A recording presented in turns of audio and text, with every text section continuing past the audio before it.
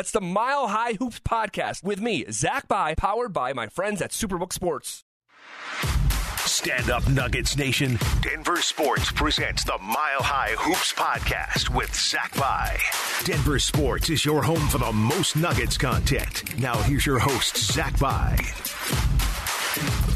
What is up, and welcome to another edition of the Mile High Hoops podcast. As always, I am your host, Zach By, and as always, I appreciate you spending a sliver of your busy day with me here on the podcast, reacting to a beatdown of epic proportion over the Los Angeles Clippers, a game that was over in the first, realistically, say about first 7-8 minutes of the game. It was about the first 7-8 minutes of the game. My eyes saw enough from the Nuggets' approach and the Clippers' lack thereof that led me to believe that there was no way, shape, form, fashion, possibility, avenue that the Clippers were going to come back and win that game. At the end of 12 minutes, the score was 32-15. And for me, if I just watched the Nuggets defensive possessions and you put a blindfold on me for every offensive possession just in the first quarter, and I didn't get to see any of the shots fall, and I just saw the Nuggets defensively, I would have told you the exact same thing was taking place. That these two teams' approach to this game just were not the same. And I don't want to be a Debbie Downer by any means, but I actually don't want to get too carried away with what the win means, like in terms of some major overarching takeaway. Although we can try to formulate some, but I also don't want to let the lopsided nature of the final score well, I don't want it to take away from anything that Denver did, because they brought it, man, and they got the dividends for 4 quarters for bringing it. But the Clippers were as bad as I could ever remember them. I mean, this was a basketball team that came in, and this was a actual bit of a litmus test for the Clippers, who had the exact same odds coming into the game as Denver to come out of the Western Conference. And, I pulled it up actually while I was on the air yesterday. And at the time of recording, it's Friday morning, about 10 o'clock in the morning here in Denver. I pulled up the odds. I'm like, what are the conference odds? Not like the odds to win the NBA Finals, but what are the odds to come out of the Western Conference? And there were 3 teams tied at the very top: the Warriors, the Clippers, and the Nuggets. All at plus 425, meaning that if you bet $100 on either of those teams to come out of the West, and one of them did, your selection, you would win. You get your money back, your wager, your stake, your $100 stake, and then you'd get $425. All right, so they all had the same odds: Warriors, Clippers, and Nuggets. So also, the way that the Clippers have operated, and sort of like their edict as a franchise is, the regular season doesn't matter as much. We're going to do load management, and Kawhi, you saw earlier in the season him coming off the bench and, doesn't play back-to-backs, and just the way that they've handled their roster kind of with, gloves. And I'm not saying that's the wrong approach, but I'm bringing that up because last night, on Thursday night, was a night where it was like, okay, Paul George is playing, Kawhi's playing, everyone's ready to go, national television, TNT.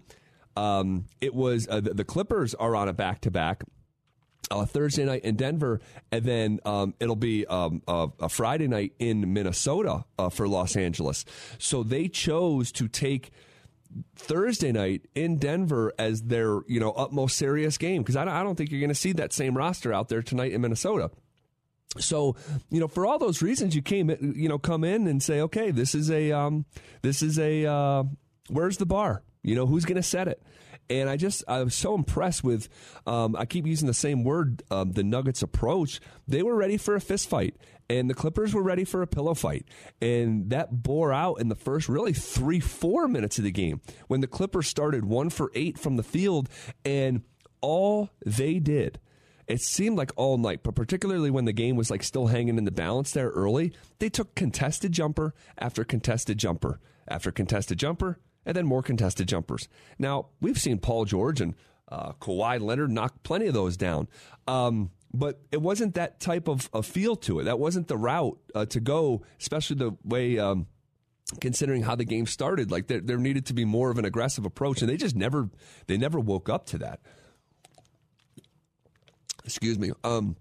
So, yeah, and then on the offensive end of the floor, you give all the credit in the world to Jamal Murray, who, if you look at the box score, you say, okay, Jamal Murray scored, 18 points. But really it was that first 7 minutes. I think Murray got to 10 points. I have it here in my notes here. Hold on a second. Jamal had 10 points in the first 6 minutes of the game. I mean, he was on fire from the outset. And I want to bring up something right now that we've talked about periodically for the last couple years, is that Jamal is not 100% comfortable not playing off the bounce. Like, he builds rhythm with his dribble, okay? And sometimes that can really get him into trouble. And you see, this season especially, like, there's been a lot of that, and sometimes just too much where he's dribbling to a fault, and it's hurt the team and hurt specific possessions. And in the first half of that first quarter, Jamal Murray was Mr. Catch and Shoot, and for whatever reason, and he gets the reps up, like the way he works with just catching and shooting. I see it in pregame when I'm down there at Ball Arena. He just doesn't do it enough in games. And I thought he did it in spades when he was out there. And it's just a big difference, man. It makes the Nuggets offense so pistons firing, right? It doesn't get, bogged down. And I'm not saying I'm advocating for Jamal not to play off the bounce, because he's terrific. But mixing more of just catch and shoot, especially playing alongside Jokic and these other guys, the way that the ball snaps around. Like, KCP is amazing at it. Like, KCP is Mr. Catch and Shoot. And he was, hitting some shots. He had that big one in transition there in that first half that was like, oh my God, they're just pouring it on. The Nuggets made 14 threes, took 36, so nearly 40% there from three. If you look at the Clippers from three, 5 for 37 for 13%. Kawhi Leonard scored 6 points. Paul George scored 3 points. It was the first game ever that, let me finish my sentence here. Actually, hold on. It was the first game ever since Paul George and Kawhi linked up that they each scored under 10 points. And if you would have told me Paul George wouldn't have got to 4 points, I would have told you you're crazy. He shot 1 of 9 from the field, 1 of 5 from 3. Kawhi wasn't much better. But look at these starters' points for the Clippers. Zubac, 8 points. Marcus Morris, 7 points. Reggie Jackson, 2 points. So combined, the starters were 8, 10, 13, 20, 26 points from 5 starters. So, yeah, I mean, it was I love to see it. They started 1 of 8 from the floor as a team. The Clippers did, and the route was on. So, and then in the second half, it was just, Ty Lue didn't even send the starters back out for the second half. That's what type of game it was. Just an absolute beatdown. I mentioned in the first quarter, the score was 32-15. In the second quarter, the score was 34-17, and in the third quarter, the score was 36-27. And by the fourth quarter, it's just academic. It was a formality just to get through the game and hopefully without injury.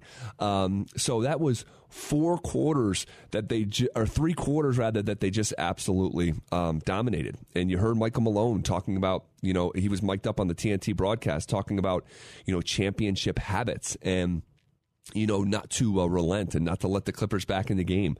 There was, I think, a quick little flurry at the start of the third, maybe. Don't even know what the run was. Maybe 6-0 or even like 6-2 or 8-2, whatever it was. Michael Malone called a quick timeout, got back in the fellas' ears. Then they came out and dominated some more. So, Aaron Gordon in just 21 minutes pulled down 7 rebounds, had 3 assists and 13 points. Hyper efficient, 5 of 7 from the field. Michael Porter Jr., which he didn't do much offensively in the first half at all. He didn't have any points. How about that? Like, because Jokic only had 3 points in the first half. So what if I told you right as the ball was going up, right? With this game, it's got some angst to it. It's the Clippers. It's the Nuggets. There's history. You know, they're both, top type of tier teams in the West. If I said, hey, I've been to the future. I traveled to the future in the DeLorean. I traveled 1 hour ahead. All right. I can't tell you anything more than this, but at halftime, Jokic and Michael Porter Jr. are going to combine for 3 points. Where does your mind go, right? The team was up 34 points at half with that exact scenario.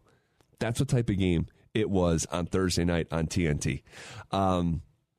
Jamal was, like I said, terrific. He was a plus 21 when he was out there. And the other guy, that deserves his own spotlight is Bones Highland, who in 20 minutes, guys, scored 16 points and was a plus 27 in 20 minutes. That is really hard to do. But he was great, and it wasn't all perfect. And actually, and Mike Singer shared this again. The Bones Highland thought he was going to go to the Clippers on draft night. So I think he's got a little something extra for the Clips. He came in there, hit his first 3, and then it got a little bit ugly. He tried to draw a foul and his flail in his body, misses badly. Then the next possession tries to quadruple cross a defender, had his shot thrown at the rim, just trying to do a little bit too much.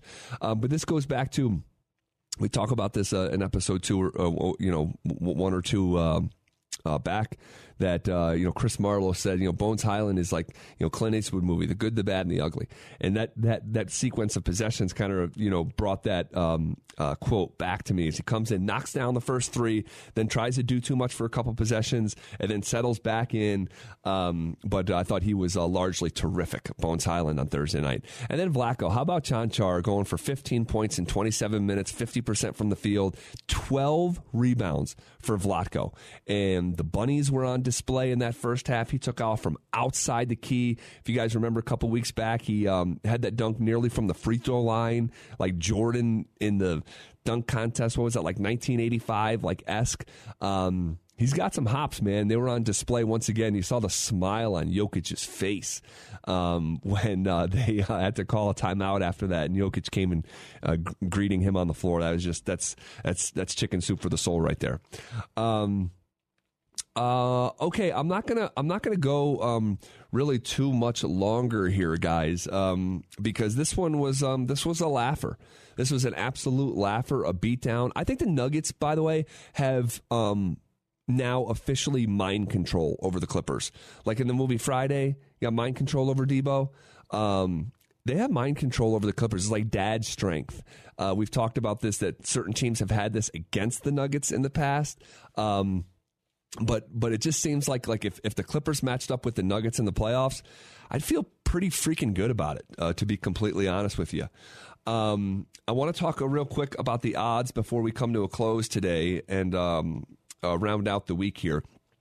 The Nuggets right now, according to my friends at Superbook and Superbook.com, the proud sponsor of this podcast, for the first time this season, the Nuggets are the favorite to come out of the Western Conference.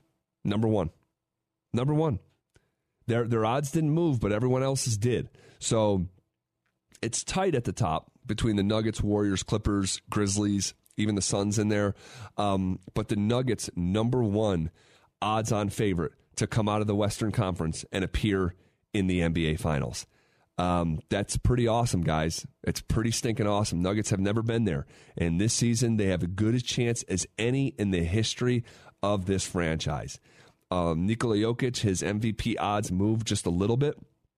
He is now plus 370, meaning that if you bet that $100 and he went on to win MVP, you get that $100 back plus $370. It's not a lot. And considering that just 2.5, 3 weeks ago, he was 20-1. Now he's between 3 and 4-1. That is a meteoric rise in that department. Now, there's 3 guys slightly ahead of him. It's Jason Tatum and Giannis Antetokounmpo, both at plus 355. And the leader in the clubhouse currently is Luka Doncic, who has had some kind of month there with Dallas. So he's at plus 270, so pretty short odds there. He's the leader in the clubhouse right now, but hang tight. This one's getting interesting. I am fully expecting Jokic to be right there in the mix. Wire to wire health is obviously going to be very important with these conversations, of course. But those are the leaders right now. That's the four horses that are ahead of the pack right now. Luka, Giannis and Tatum, and Jokic. And then after that, you get to Durant, Embiid, Ja, Donovan. Isn't that crazy? Like, Donovan's having a hell of a season. He's 35-1 to win MVP. That's just the type of year it is with the top-tier players in this league. Just absolutely... it's so deep. I mean, right now, the competition at the very top of like the A-lister blue blood dudes are playing just so good. The Nuggets remain the top seed in the Western Conference. They have a record of 25-13 right now, same as Memphis, but they have the tiebreaker over Memphis. This is a team that is 15-3 at home. And a 500 team on the road. And that's perfect, right? That's what you're looking for. You're looking to be dominant at home, split your road schedule, and you're going to be right there at the top of the West. This is a team in Denver that's won 8 of their last 10, 11 of their last 13. And, it wasn't too long ago that, into this very microphone was like, hey, I want to see this team, like, beat some teams. Like, it felt like when they were challenged, like, in these, benchmark games, they were just not the best versions of themselves. I'm like, let's beat some of these top tier teams. Well, now you look in the last 3 weeks, this is a Nuggets team that's beat Memphis, has beat Portland, has beat Phoenix, has beat Sacramento, has beat Miami, has beat Boston, and it has beat LA. I mean, nothing's going to be perfect in the marathon that is the NBA, but that's freaking hard to do. That is some 2.5 week stretch there for your Denver Nuggets. All right, we'll leave it there for now. Next game is tonight at the time of recording. It's Friday evening against the Cleveland Cavaliers, a resurgent, really fun team to watch.